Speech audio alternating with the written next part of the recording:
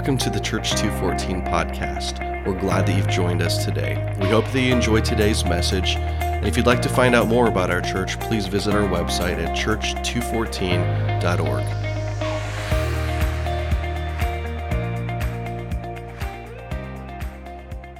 He's kicking us off wonderfully this morning with chapter 18 in Revelation. That's where I'm going to start, so just stay there in your Bibles. And then we're going to actually hit chapter 16 and chapter 15. But don't worry, I only have 3 pages of notes, so we should be just fine. It's funny because Chris actually ended up going backwards last week, too. He was started in 17 and then went to 13. And I didn't know he was going to do that. A couple weeks ago, the Lord kind of revealed to me that I should go backwards, too. So that's okay. We're not doing it necessarily because that's the order the chapters happen in. We are doing it because that's what the Lord has for us this morning, okay? And what you're going to see today is what we heard was sort of the aftermath of the destruction of Babylon, and I put that in quotes because it's not talking about the city of Babylon. That city was destroyed a long, long time ago. Okay, that's a symbolic reference. Right, we heard about the prostitute last week and the mark and the beast and all of this stuff. Babylon's personified as a woman, right, in this chapter. So all of that symbolic salad is referring to everyone and everything, human and demonic spiritual beings in opposition to Yahweh, okay? So we're not going to spend an hour diving into all the nitty-gritty details of that. That's all everything against Yahweh, okay? And then we'll see in chapter 16 the 7 bold judgments. Right, because when we just, in the West especially, we don't like to talk about the judgmental part of God and the destructive part of God. And so but I promise we're going to get to chapter 15 and it's going to be all right in the end. And so before we just jump into chapter 18, as we start to wrestle with this like judgmenty stuff, I want to try to level set us just a little bit, okay? So, if I were to ask you to find anyone on planet Earth who disagrees with this point, do you think you could do it? Okay. Think about this. Does everyone agree that the righteous should be blessed? Like, do you think you could find anyone on earth, no matter what their background is, no matter where they're from, no matter what religion, anyone on earth would say, yes, the righteous should be blessed? You can respond. It's okay. Holy cow, guys. We haven't even gotten to the judgments yet. This is the easy part. Okay, now, do you think everyone agrees that the evil should be judged? Yes. Okay, here's where the agreements end. Right? Because everyone disagrees about who is righteous and who is evil. But the entire Bible, especially Revelation, is exceedingly clear about who is righteous and who is evil. Right? Anyone in opposition to Yahweh will be judged, and anyone loyal to Yahweh will not just survive the judgments, they will actually reign with him forever. Think about the huge disparity between those two results. Okay? So we're going to start in Revelation 18. I'm going to preach a little bit differently this time. I've got my wonderful ESV Archaeology Study Bible with me. We get a lot of questions about the resources that we use. This is the best Bible that has ever been printed. It just is, okay? It's not because I think ESV is the best translation. It's all the other stuff that's in here. And so I'm just going to kind of read through a few verses. Chapter 18 is really long. All right, Wild Bill already covered all of it. We're just going to there's a few verses that jumped out to me that I think are for us today. So I'm just going to kind of read through 18 and 16 and 15, and every once in a while I'll stop and preach a little bit. Is that going to work for you guys? Okay, so verse 1, 18 verse 1. After this I saw another angel coming down from heaven having great authority, and the earth was made bright with his glory. Pop quiz. We've been in Revelation a long time. Who is this? Okay, now, you are learning. I didn't think you guys were going to laugh at that. I was trying to encourage you. I really am. Because at the start of this series, it's like, oh no, Revelation. It's like, listen, you are capable of understanding this. Every single person in this room, every person hearing my voice on the podcast, you are capable of understanding this. Okay? And you're learning it. You're getting better at it. And you should be encouraged by that. Okay. He called out with a mighty voice, fallen, fallen is Babylon the Great. She has become a dwelling place for demons, a haunt for every unclean spirit, a haunt for every unclean bird, a haunt for every unclean and detestable beast. Okay, I'm going to preach for a little bit. So Jesus is, as he's done many times, is very simply calling out that which is demonic as demonic. He's just saying, that right there, that's demonic. Okay? Now, if you ever needed a verse to justify you doing the same thing, it's right here. Okay? It's right there. If Jesus does it, we should at least consider doing it. Right? He's God. We are not. So there are certain things that he does that we don't do. Okay? This is one of those things I'm going to say we should consider doing.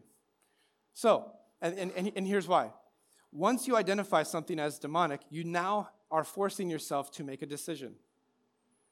And there are two correct decisions. Okay? One is you can avoid the demonic. And that is very appropriate sometimes. You see something as demonic in your spirit, you know that it's demonic, you identify it as such, and then you say, you know what? I'm going to avoid that. Okay? The other option, if you're not going to avoid, you have to attack. Okay? If you do not avoid or attack, what you default to then is protecting the demonic and paving a way for it to infiltrate your heart, the hearts of your family, the hearts of this church, the hearts of the city, the hearts of the church, the world as a whole. Okay? So, verse 2, the point of verse 2. If it's demonic, we call it out as demonic. The church needs to stand up and proclaim truth right now, all of the truth right now. And sometimes that's going to look like us calling something demonic, actually saying that out loud, that's demonic, and then we choose to avoid it or attack it, because if we don't, we will protect and pave a way for it. That's just verse 2.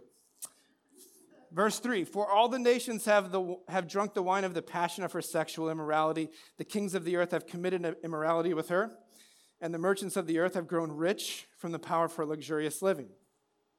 So those that take the mark of the beast, Chris covered that in depth last week, they become rich because they chose to use the system of the beast, the false prophet, the prostitute, that dark trinity, okay? And what we saw as while Bill read through all this, the destruction, I got to stop calling you that. It's just going to come out every time. Oh, man.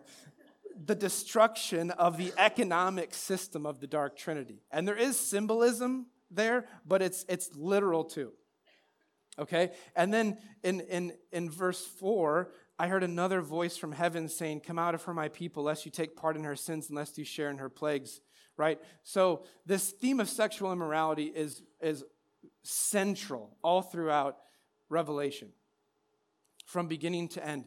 And there are times when it's literally referring to sexual immorality. But most of the time, and this is one of those times where it's both, I would say, because sexual immorality is a form of disloyalty to Yahweh. But broadly speaking, it's more broadly referring to any type of disloyalty to Yahweh, okay? And so that's what we're seeing there in 3 and 4. And what's happening is God's calling to his people in verse 4, right? Come out of her, my people, right? Come out of her. You don't need to embrace sexual immorality. You don't need to embrace some other idol, some other god, okay? I want you to be a part of my family. Okay, there's still time for you to join my family. If you don't join my family, you will be caught up in the destruction of this system.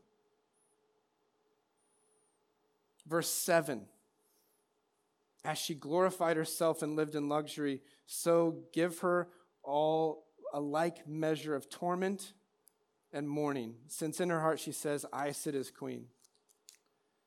I am no widow, and mourning I shall never see. There are limits to glorifying yourself. Think about how extreme that case of pride is. I sit as queen.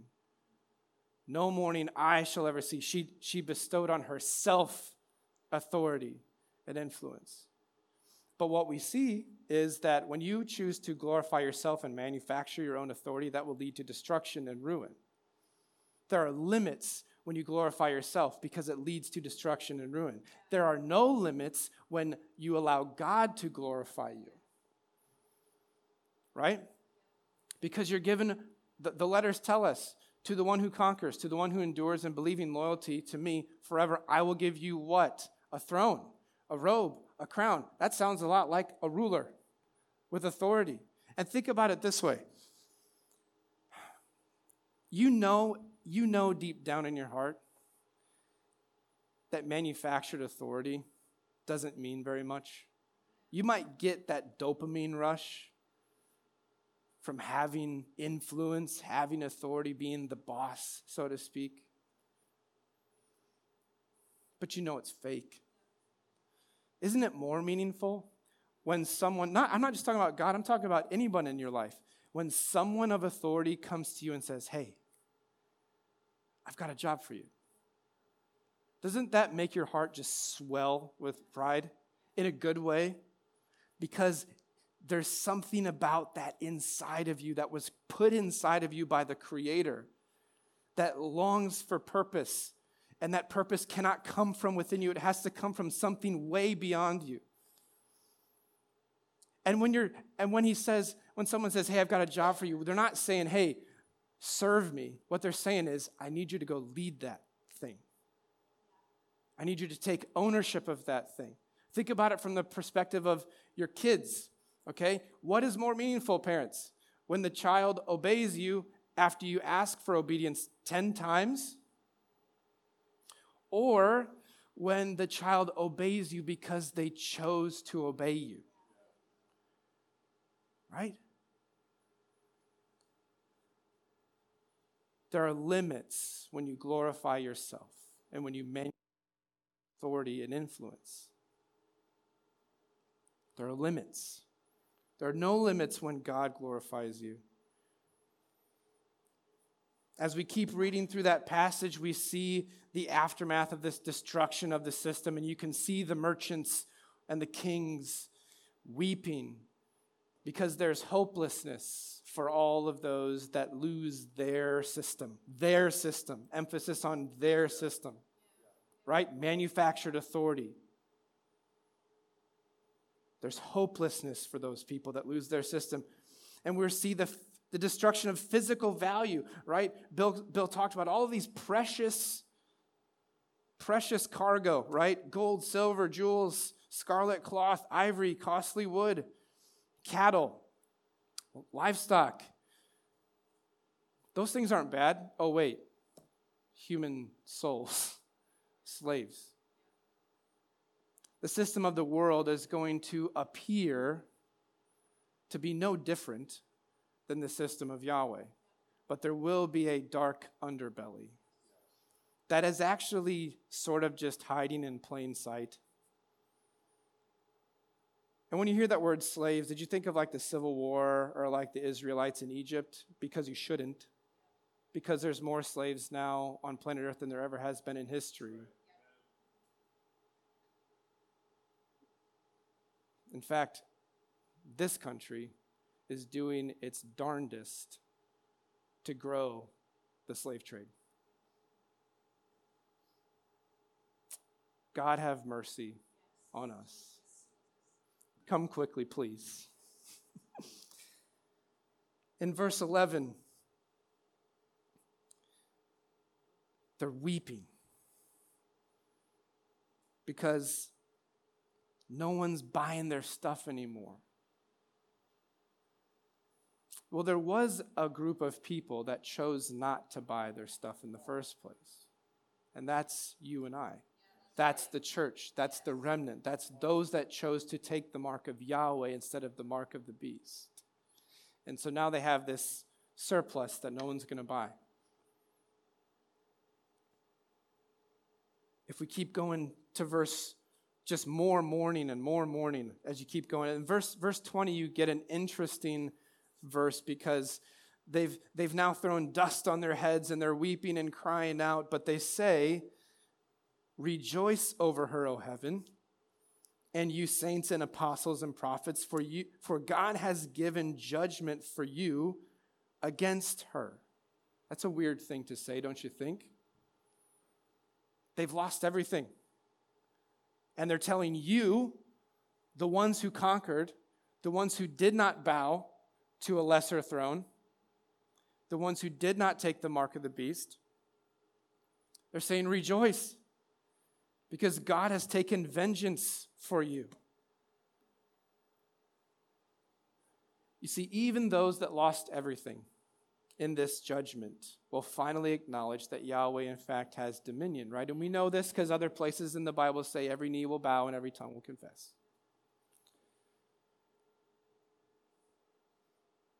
Verse 21 through 24 is such a beautiful passage. I want to spend a little more time on this. We'll be done with chapter 18 here. Then a mighty angel took up a stone like a great millstone and threw it into the sea.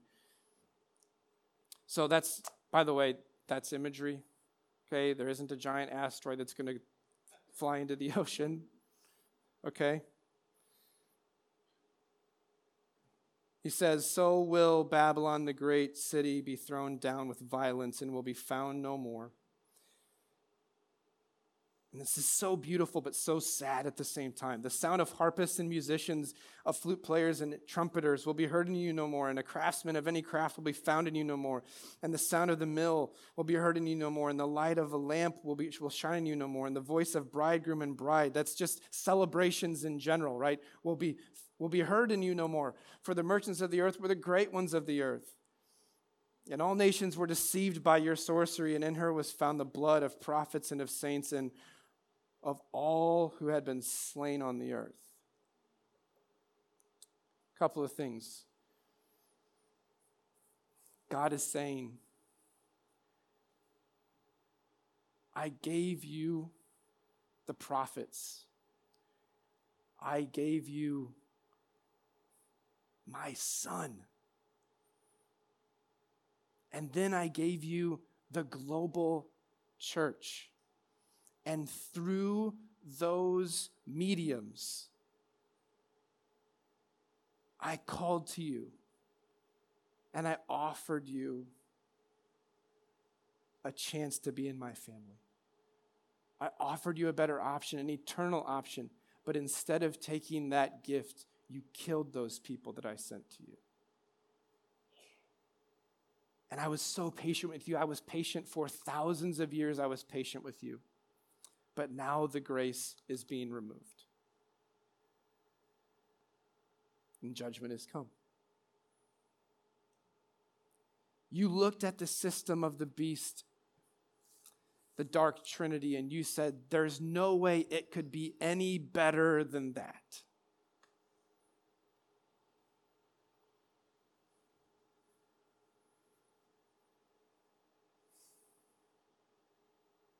But the wealth of the wicked is stored up for the righteous. What does the passage not say? The passage doesn't say that those things will never happen again. It just says those things won't happen anymore in Babylon. You better believe that all of those things described there are going to be happening in the new heaven and the new earth, the global Eden. There will be work, there will be worship, singing, there will be light, certainly, of more than a lamp, a lot more than a lamp, and there will be celebration. all of these things, everything, here's the point, guys. Everything that Babylon has to offer, everything is also offered by Yahweh. Everything. But you have two ways to pursue it. Which one are you going to choose? The one that is holy, the one that is divinely inspired, the one that will last for eternity? The one given to you, or the one that you make for yourself? So that's chapter 18. But before we leave chapter 18, let's spend a little time on why Babylon? Why would John use that Babylon imagery? Well, there's a lot of reasons why. The fastest way I can do this is to say you have to think about Babylon's role in the First Testament, because they were one of the primary agents of chaos against Yahweh and against his people in the Old Testament. Right? They took the nation of Judah into captivity. They destroyed Solomon's temple, the place where God's manifest presence was. Yahweh's not going to take too kindly to that, right? But broadly speaking, it's referring, right, to all systems, governments, organizations, right, in opposition to Yahweh. And if we call it all the way back to Genesis 6, right, some of the sons of God, these lesser gods, rebelled against Yahweh and corrupted humanity in Genesis 6, starting in Genesis 6. They're certainly doing it now. And for all of human history, these lesser gods, these demonic powers have been setting up system after system and empire after empire that have tried to destroy the people of God. And in the First Testament, that was just the nation of Israel. But from the time of Jesus, Jesus showed up and threw a big curveball at the powers of darkness and said, actually, Israel isn't the only target. It's much bigger than that. It's anyone who follows me. And so from that point forward, it was Israel and the church, which is really just one, because those of us that are Gentiles, that's every single person in this room, I think, right? You're grafted in, right, to the nation of Israel. And so in the interest of, in order to sort of back up what I said in the very beginning about calling some things demonic, so Planned Parenthood, broadly speaking, most of Hollywood, the WEF, the Canadian government, the U.S. government. Okay, let me ask you a question. Do these systems, I'm not talking about individual people, although most of them, I got questions. Do these systems, listen very carefully before you answer, but I do want you to answer. Do these systems appear to be interested in human flourishing? Yes or no? Yes. Very good. Next question. Do they point to God as the source for that human flourishing? Thank you. What do they say? Only we can fix the brokenness in this world. Only we can provide for your flourishing. But are they causing any flourishing at all? Or are they doing what these merchants have done, which is enriching themselves? Literally, enriching themselves. Are they, in fact, destroying the earth? These green initiatives, Google lithium and cobalt mines in third world countries. Okay? Are they, in fact, destroying the earth? Are they, in fact, spreading division and chaos everywhere they go? You see, they make themselves out to be gods. So really, this is a callback. Yes, it's a callback to Babylon, like 586 BC when they destroyed the temple, but it's really a callback all the way to Babel, Genesis 11, where all of humanity built their own system, that tower up into the clouds, and they said, we are going to be just like the gods. And they thought they could become gods, so God judged them, and he said, Israel's my family now. The rest of you are no longer in my family. And that was a partial judgment. And in Revelation, all the way in Revelation, from Genesis 11 onward, we see the same thing. These lesser gods still trying to build Babel again. and unite humanity against Yahweh. Meanwhile, Yahweh is trying to get his family back to Eden. The lesser gods are saying, we want to get back to Genesis 11, and Yahweh, I got to get back to Genesis 1. I got to get back to Genesis 1. But in order to do that, the earth needs to be purified, and purification can only come through judgment this time. So with that, let's go back to Revelation 16. Revelation 16. These are the 7 bowl judgments. Before we jump into it, I need to say that these are punishments for unbelievers, and it's for the purification of believers. And we can get into systems if you want. Sorry, we're not going to do that right now. But what I will say this is, there isn't very good textual support for Christians not being around for this stuff. Okay? Now, punishment of unbelievers, purification of believers. What am I saying? We do believe at this church that Christians will be protected from these judgments. These judgments will not be poured out on them. But think about it this way. If you're around when society is crumbling and being crushed around you, it's not necessarily going to be like all fun and games. Okay? Will you be protected? Will Yahweh be punishing you? No. But a lot of people around you, a lot of systems will be punished around you. That's not so great. Okay? It's going to be tough. Okay, so the bowl judgments are for the punishment of unbelievers and for the purification of believers. It's for your good. We're going to see a bunch of parallels with the plagues in Egypt. And we're going to see this reversal language, this reversal action of those plagues. Because what's happening is one of my favorite verses ever in the Bible now, Revelation 11:18. We're seeing the destruction of the destroyers of the earth. And these bowl judgments match up with the trumpets, which match up with the seals. But where the trumpets were partial, 1/3 judgments, these are complete judgments. So let's read a few of them. 16 verse 2, the first angel went and poured out his bowl on the earth, and harmful and painful sores came upon the people who bore the mark of the beast and worshipped its image. That's where I got that intro from. The painful sores are only for the people who take the mark of the beast and worship his image. They're not for everyone.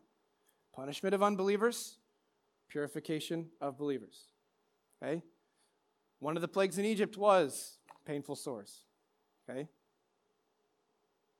So, the reversal action, right? Those that take the mark of the beast, God marks them with sores. Reversal. Okay? Bowls 2 and 3 are very similar. Verse 3, the second angel poured out his bowl into the sea, and it became like the blood of a corpse, and every living thing that was in the sea died. The third angel poured out his bowl on the rivers and the springs of water, and they became blood. Okay? So, what happened in Egypt? The Nile was turned into blood, and everything in the Nile died. But remember that the sea, the waters, that's a symbol for chaos. We've talked about this a bunch in this series.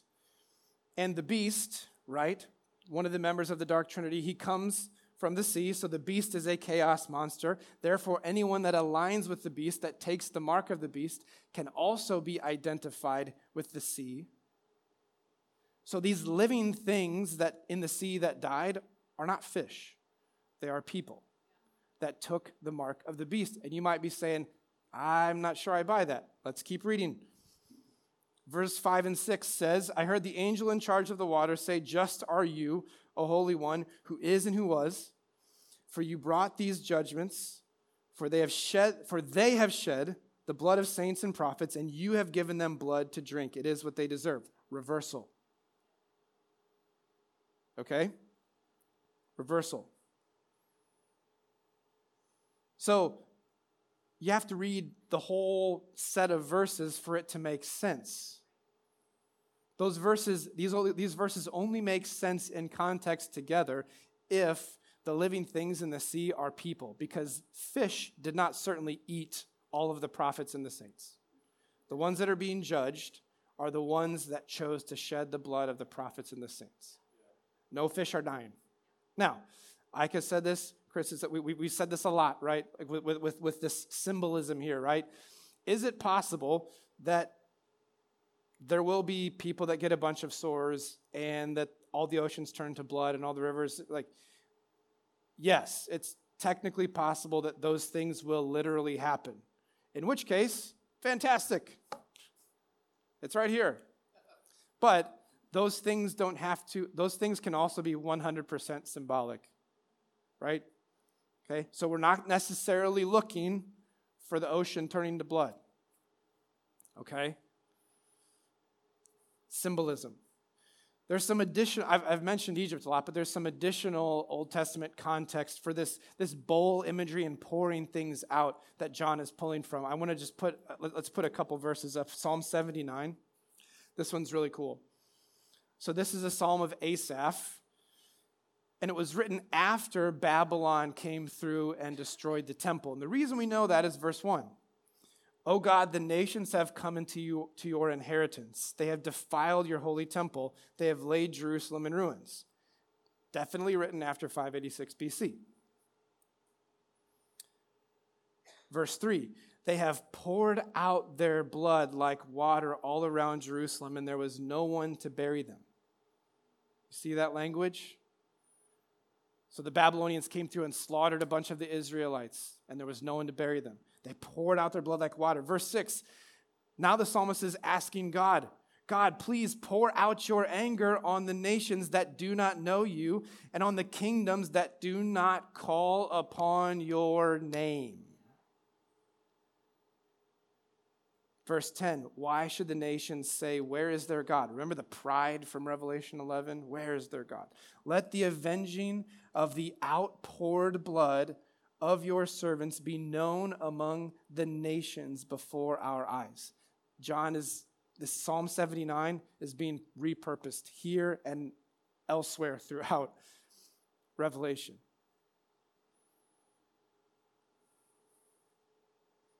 Deuteronomy 32, verse 43. This is another great one. Deuteronomy 32 is one of the best chapters in the Bible. Verse 43, I love this. Rejoice with him, O heavens. Bow down to him, all people? No, all gods. Bow down to him, all gods. For he avenges the blood of his children and takes vengeance on his adversaries. He repays those who hate him and cleanses his people's land. There's the purification.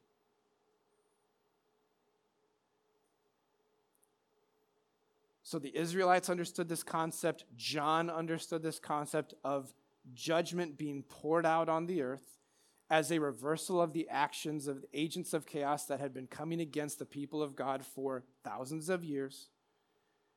And they understood that it was for their purification and it was for the purification of their land. Why? We'll get to that. Let's talk about the Nile River a little bit more because this chaos imagery is too important to miss. So, in Egypt, the Nile represented chaos in a very tangible way because if you look at Egypt, if you Google Egypt, you're going to see sand everywhere. Like it's desert, except for the Nile River Valley, right? Every year, that giant river, which represented chaos, would flood the valley on either side of the river, and it literally made the Egyptian civilization possible. Without that flooding of the river valley, they would have no pyramids, no Sphinx, none of that would have been there. They could barely survive, let alone build stuff like that.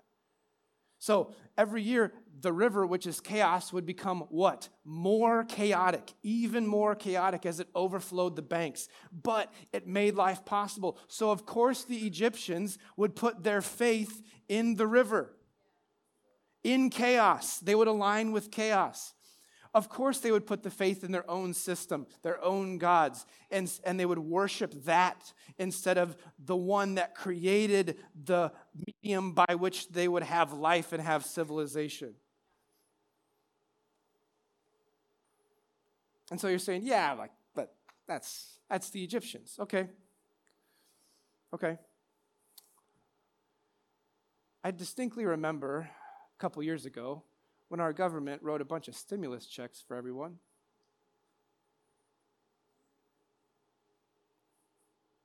I believe there's a low-cost healthcare option from the government that's available. You see, throughout history, the forces of darkness have easily deceived Yahweh's most precious creation into bowing down before smaller, counterfeit thrones, offering destruction disguised as blessing. So the question before some of you today is, which throne are you bowing to? And maybe you're not bowing to those thrones, but maybe all your eyes can't get off of it.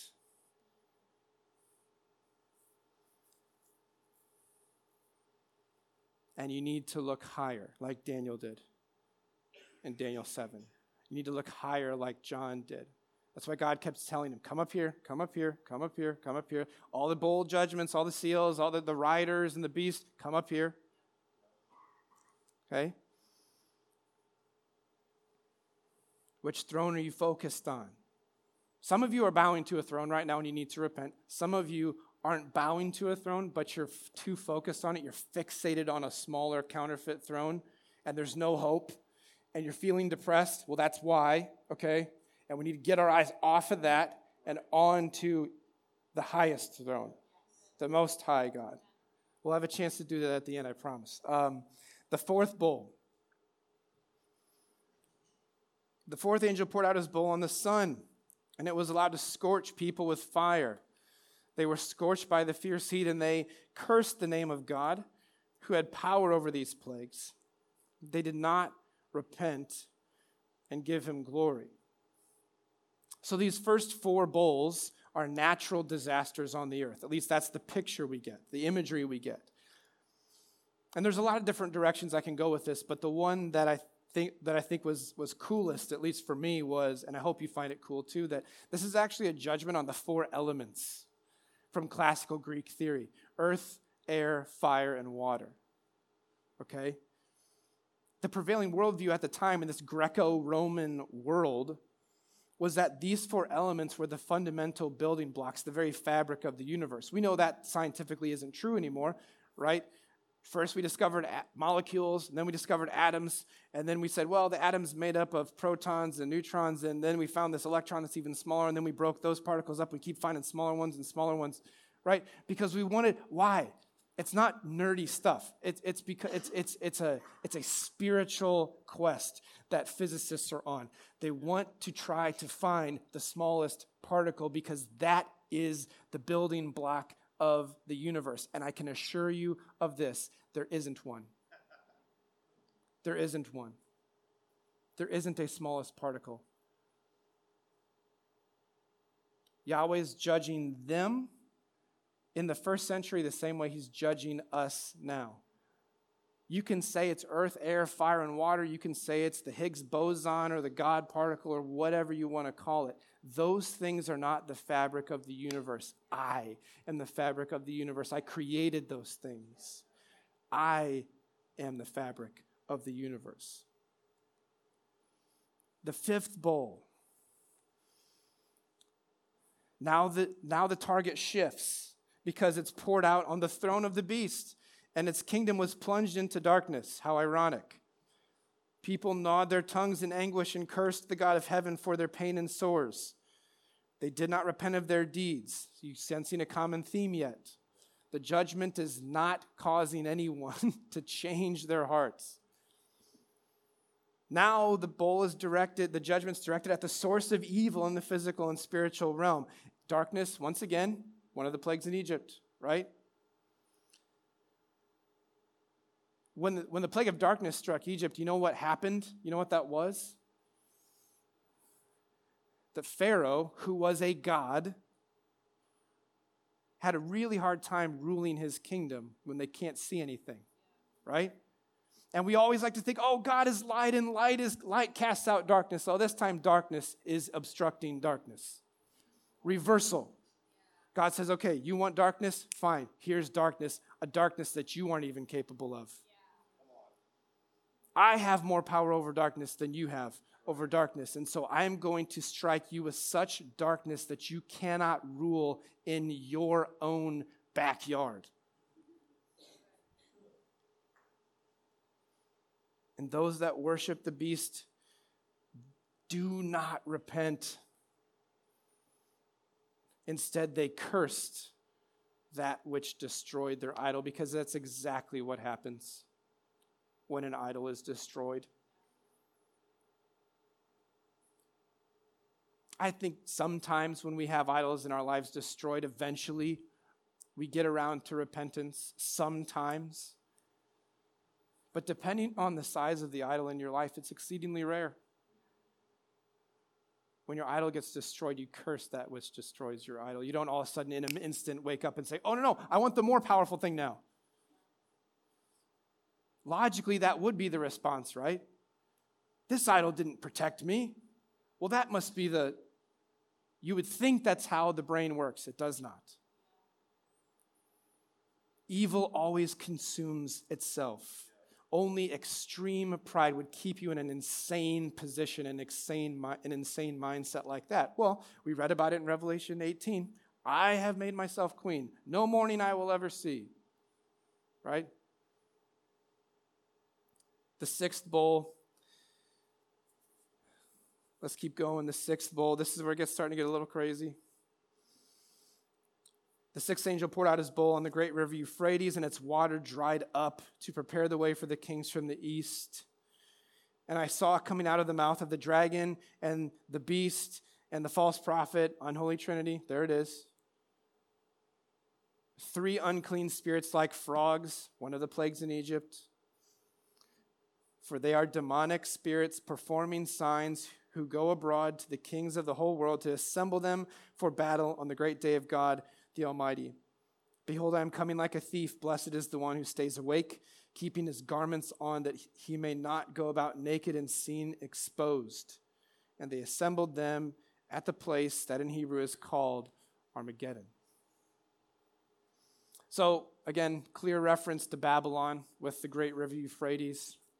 It's symbolism. Again, we should not be waiting for the Euphrates River to actually dry up. Mostly because back in 586 BC, when the Babylonians came over and destroyed Jerusalem, the river Euphrates didn't dry up then, and their army still figured it out. So now that we have like planes and tanks and all that sort of stuff, they don't need a river to dry up to get anywhere. Okay? It's symbolism. The kings of the east, that's also Babylon, because Babylon was east of Israel. Okay? But again, it's not Babylon literally. We're not talking about Iran, please. We're not talking about Iraq. Okay? Those in opposition to Yahweh. That's Babylon. If that happens to include Iran and Iraq, wonderful. Okay? It's not the point.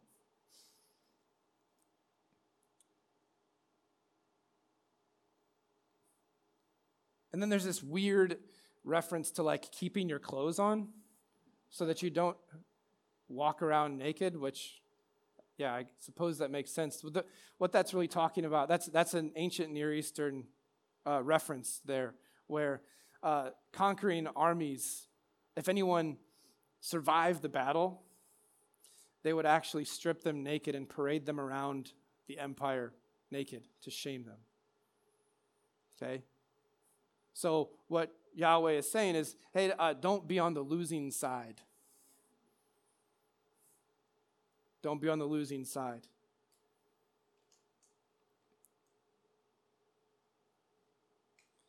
So then the unholy trinity, these demonic spirits, they go out into all the world. They deceive the kings of the earth, the nations of the earth, to join them for this final battle at Armageddon. We're not going to get into Armageddon. That's coming shortly, in a couple weeks. So just hold on for that. So that brings us to the seventh bowl. Now things start to shift. The seventh angel poured out his bowl into the air, and a loud voice came out of the temple. Pop quiz. Which voice? Which voice? Yeah. The voice came out of the temple. That is God himself. The one seated on the throne, his son Jesus. Yes. What does the voice say? It is done. It is finished. We've heard that before, haven't we? And there were flashes of lightning, rumblings, peals of thunder, and a great earthquake, such as never been since man was on the earth. So great was that earthquake. That's throne room imagery, right? Throne room imagery. The great city, that's Babylon, was split into 3 parts, and the cities of the nations fell. And God remembered Babylon the Great to make her drain the cup of the wine of the fury of his wrath. And every island fled away, no mountains were found, and great hailstones, about 100 pounds each, fell from heaven on people. And they cursed God for the plague of hail, because the plague was so severe. Okay. Did all the islands run away? No. Did all the mountains get flattened? No. Okay, this is imagery. And when he's talking about Babylon, what's interesting, the city of Babylon is split into 3 parts. Well, what makes up Babylon? Who leads Babylon? The unholy Trinity. United, they are very powerful, right? And God is coming in and breaking them up into pieces. Individually, yes, they will be destroyed as well. But that system, that united system, is being splintered apart.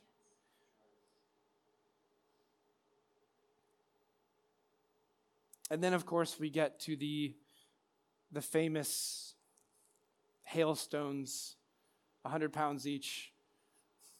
Like everyone on earth knows about that verse in Revelation. Again, is it possible there will be 100-pound hailstones? Yes, technically it's possible. God is very capable of creating those. Really what it is just a callback to the plague of hail in Egypt. And if you think about it this way, a 100-pound hailstone would be at least the size of my grill at home. And if it's falling from the sky, I apologize. I don't apologize for this at all. If it's falling from the sky, it's going to reach a speed of at least 220 miles an hour. So if something the size of a grill traveling that fast hits you, you are not going to be around after the fact to curse God for it. Okay? No one's going to survive the plague of hail if they're hit, right? It says they're falling on people. It doesn't say it's falling in the field and everybody's like, oh, please don't. No, it says it's falling on the people. And then they curse God, which is impossible. So there is such a thing as hyperbole. And that's what's operating here. It says they cursed God because the plague was so severe. Okay? So you should look out for 100-pound hailstones, definitely. You definitely should. But I wouldn't be too worried about it if I was you. So that brings us to the end of the 7 bowls. But why bowls? We're almost done. Why bowls? Bowls were used to pour out drink offerings. And this was very common for all religions back then, including Yahweh. You can go back and read in the law. There's times when drink offerings would be poured out of bowls. Solomon had 100 golden bowls made for drink offerings in the temple. But they were stolen by the Greeks in 167 BC. And so another set was made. The Romans took those in 70 AD. John would have known this. The Greeks and the Romans were under demonic power. They're referenced heavily in Daniel and Ezekiel. Okay, these were other agents of chaos, systems, empires that had risen up, that the demonic forces of the world had built up to come against the people of God. And they took these objects of worship from the place where God's presence was. They took the physical bowls from the temple. So in Revelation, God is using symbolic bowls to judge them. Reversal. These systems are being destroyed in the physical as a way of drawing out the forces of darkness from hiding. Because when you're a demonic spirit, you can do one of two things. You can make your presence known publicly. We see this throughout the Gospels in Jesus' ministry, right? These demonic spirits are possessing somebody, but they speak out and they say, "Who are you, Son of God? Jesus of Nazareth," whatever. Please don't, right? You see this in the Gospels. They can do that, or they can build up these systems and hide in the background, behind them. You destroy the system, now there's nothing for them to hide behind.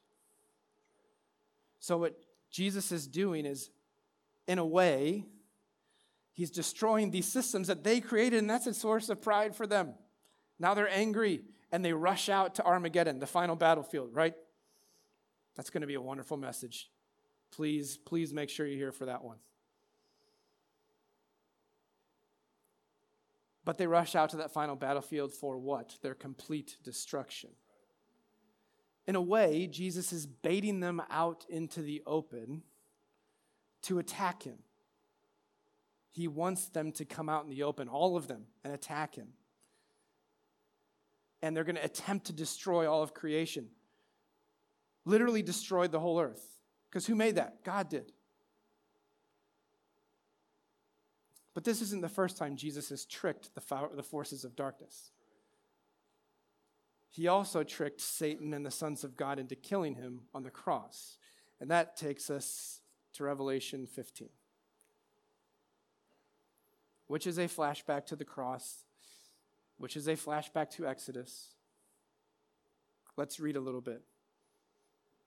Then I saw another sign in heaven, great and amazing, 7 angels with 7 plagues, which are the last.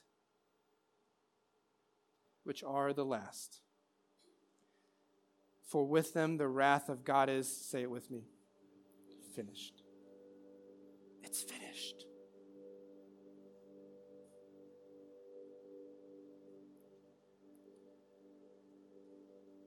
This is the last time that the full wrath of God will be poured out. But it's not the only time. There was one other time.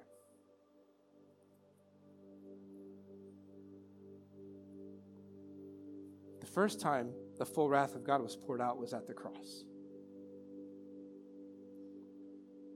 The last time those words were spoken, it is finished.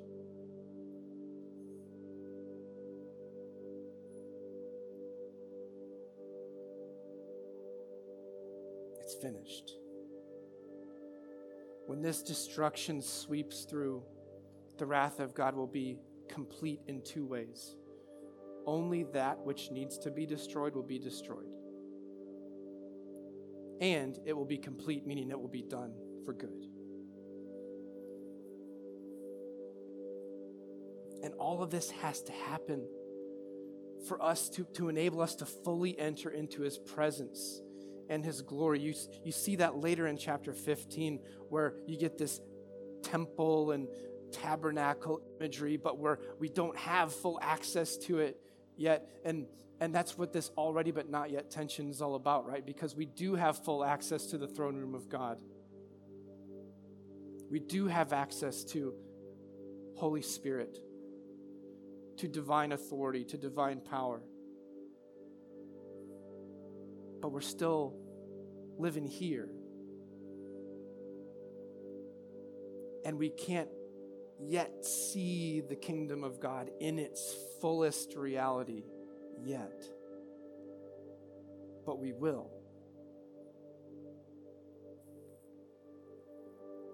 See, after Jesus died on the cross, what came next? Holy Spirit. 15 verse 2, I saw what appeared to be a sea of glass mingled with fire.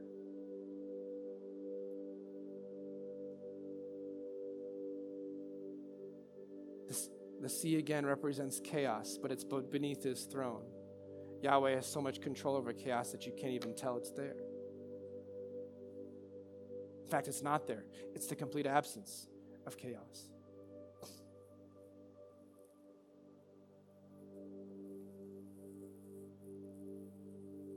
Glass is the complete absence of chaos. But there was someone else there. In fact, a lot of people were there.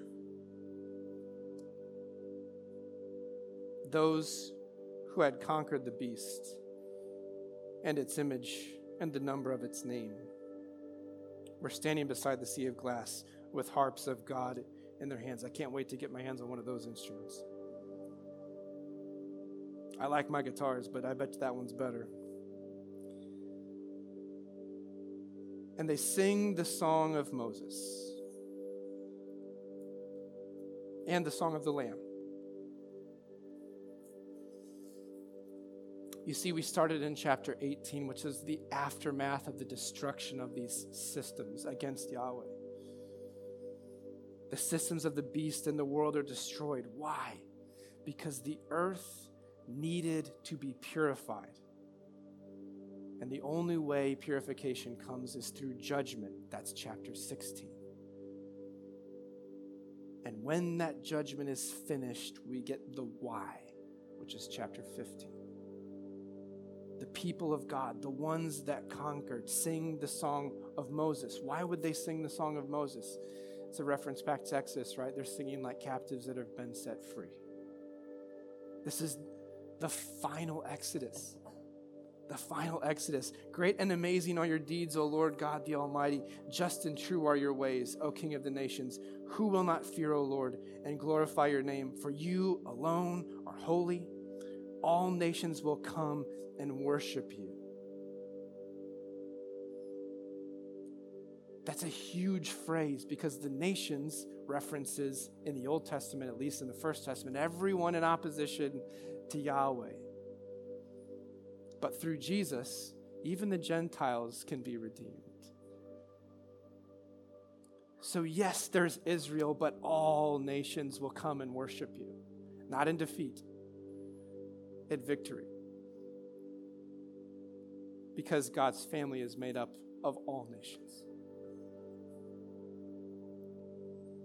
We have a tendency to bristle whenever God judges, right? It's tough to wrestle with that. But in verse 4, is God calling himself righteous and just? Because Babylon did. I sit as queen. No morning eye will ever see. I am amazing. Does God then say, no, I am righteous and just? No, he doesn't. Although he is perfectly within his rights to do so. Who is calling him righteous and just? The people. We are. Why? Why would we do that?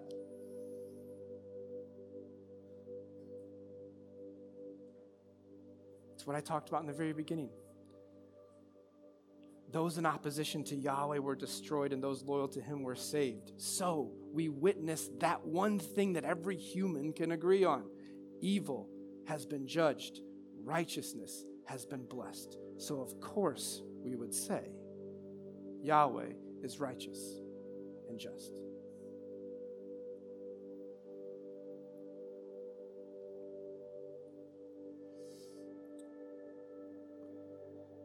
The bulls had one more purpose in the First Testament.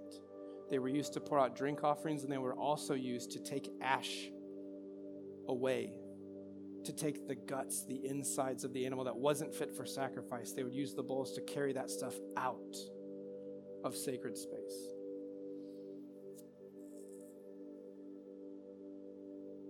So with the bull judgment, the earth is being purified by removing the defilement. Pour out the judgment, take up all of this stuff that's not fit for sacred space and carry it out. The priests would do this. Why?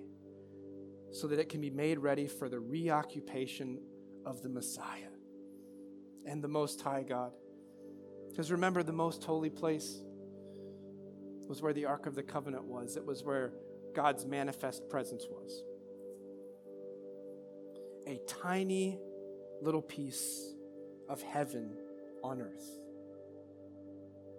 But there was that thick curtain with the seraphim on it that warned the priests who were commanded by God to minister there. Hey, you can't come in here if you're unclean.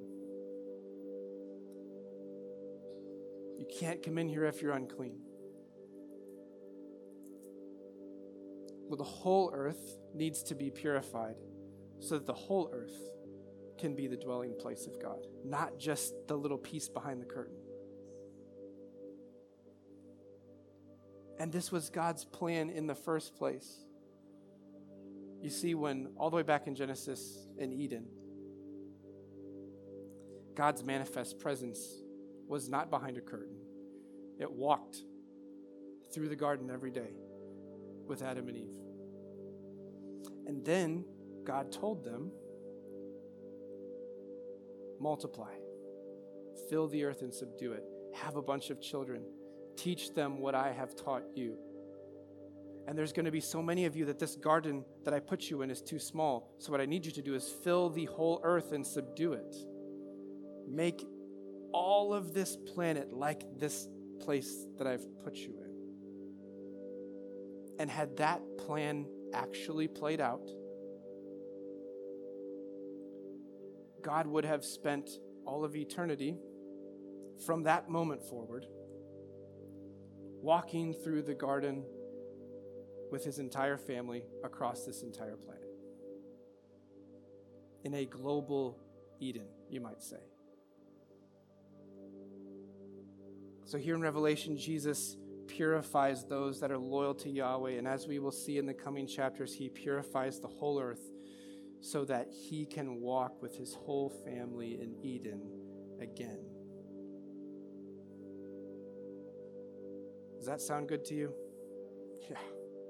Why don't you stay on your feet and close your eyes?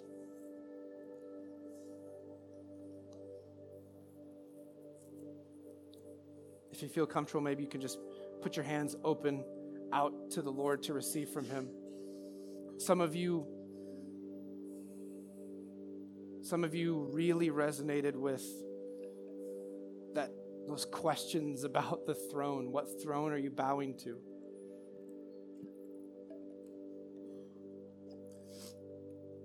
You're not physically bowing down to it, but in your heart you are. And I would ask that you would consider coming forward and physically bowing down before the Lord in repentance. There's something that happens in your spirit when your body moves first. Because we are body, soul, and spirit, and those things are united. And sometimes you have to make a move physically first before something spiritually can happen. So if you're bowing before a counterfeit throne, I would just lovingly ask you to come bow before the Lord in repentance. Maybe you're not bowing before a throne, but your eyes are fixed on everything that's going on. Smaller counterfeit thrones, and they're constantly bombarding you with everything that is hopeless in this world. Everything that's going on with Israel and Hamas and Ukraine and the economy and inflation and China and gender ideology and racism and all of this stuff. And you're so angry at everyone that you know is causing all of that you can't get your eyes past that throne to the one that's higher. So you're not bowing to it, but you're fixated on it. And that anger and bitterness inside you is just killing you. and you know it, and you're tired of that, and you want to just get it out. Well, the Lord has a bowl for you today that you can take that stuff out and put it in, and he'll take it away to make room for sacred space.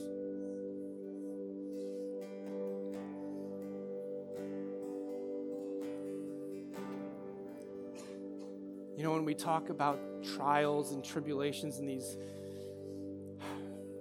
judgments,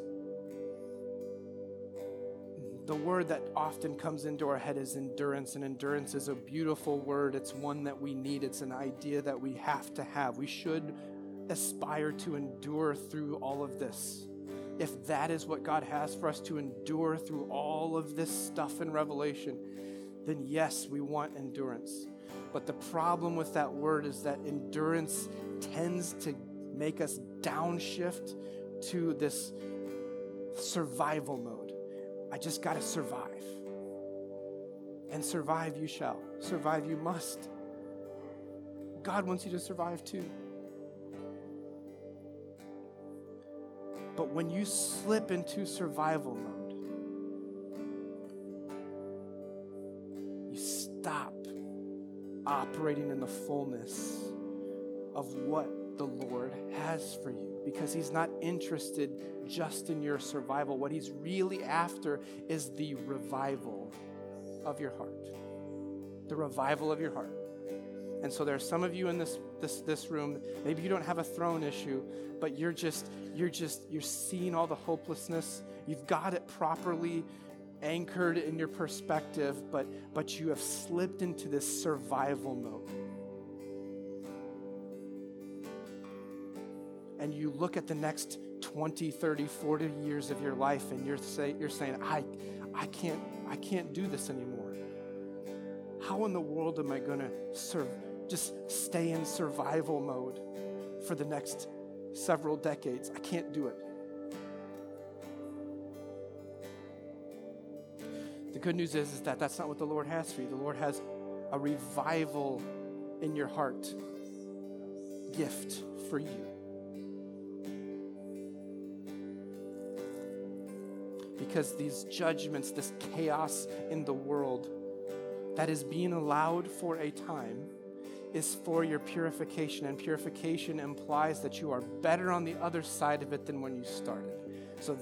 So if we can step into these cycles of purification, you will begin to feel cycles of revival in your heart. You will not be stagnated in survival mode.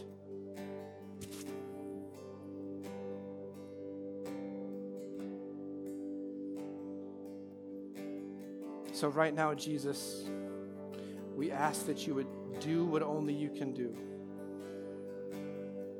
We want revival. We want a bunch of people to be healed. We want a bunch of people to be saved. We want all the things that look like a huge revival. We ask for that, God. We beg for that. But we also recognize and we declare that that sort of stuff doesn't really happen until the hearts are revived first. So God, we ask right now in this moment that you would wash over us with a spirit of revival of the heart, that you would break us out of survival mode and into revival, that you would show up in glory so that we would get our eyes off of some smaller counterfeit throne and onto the Most High God, that is you, on the Most High throne.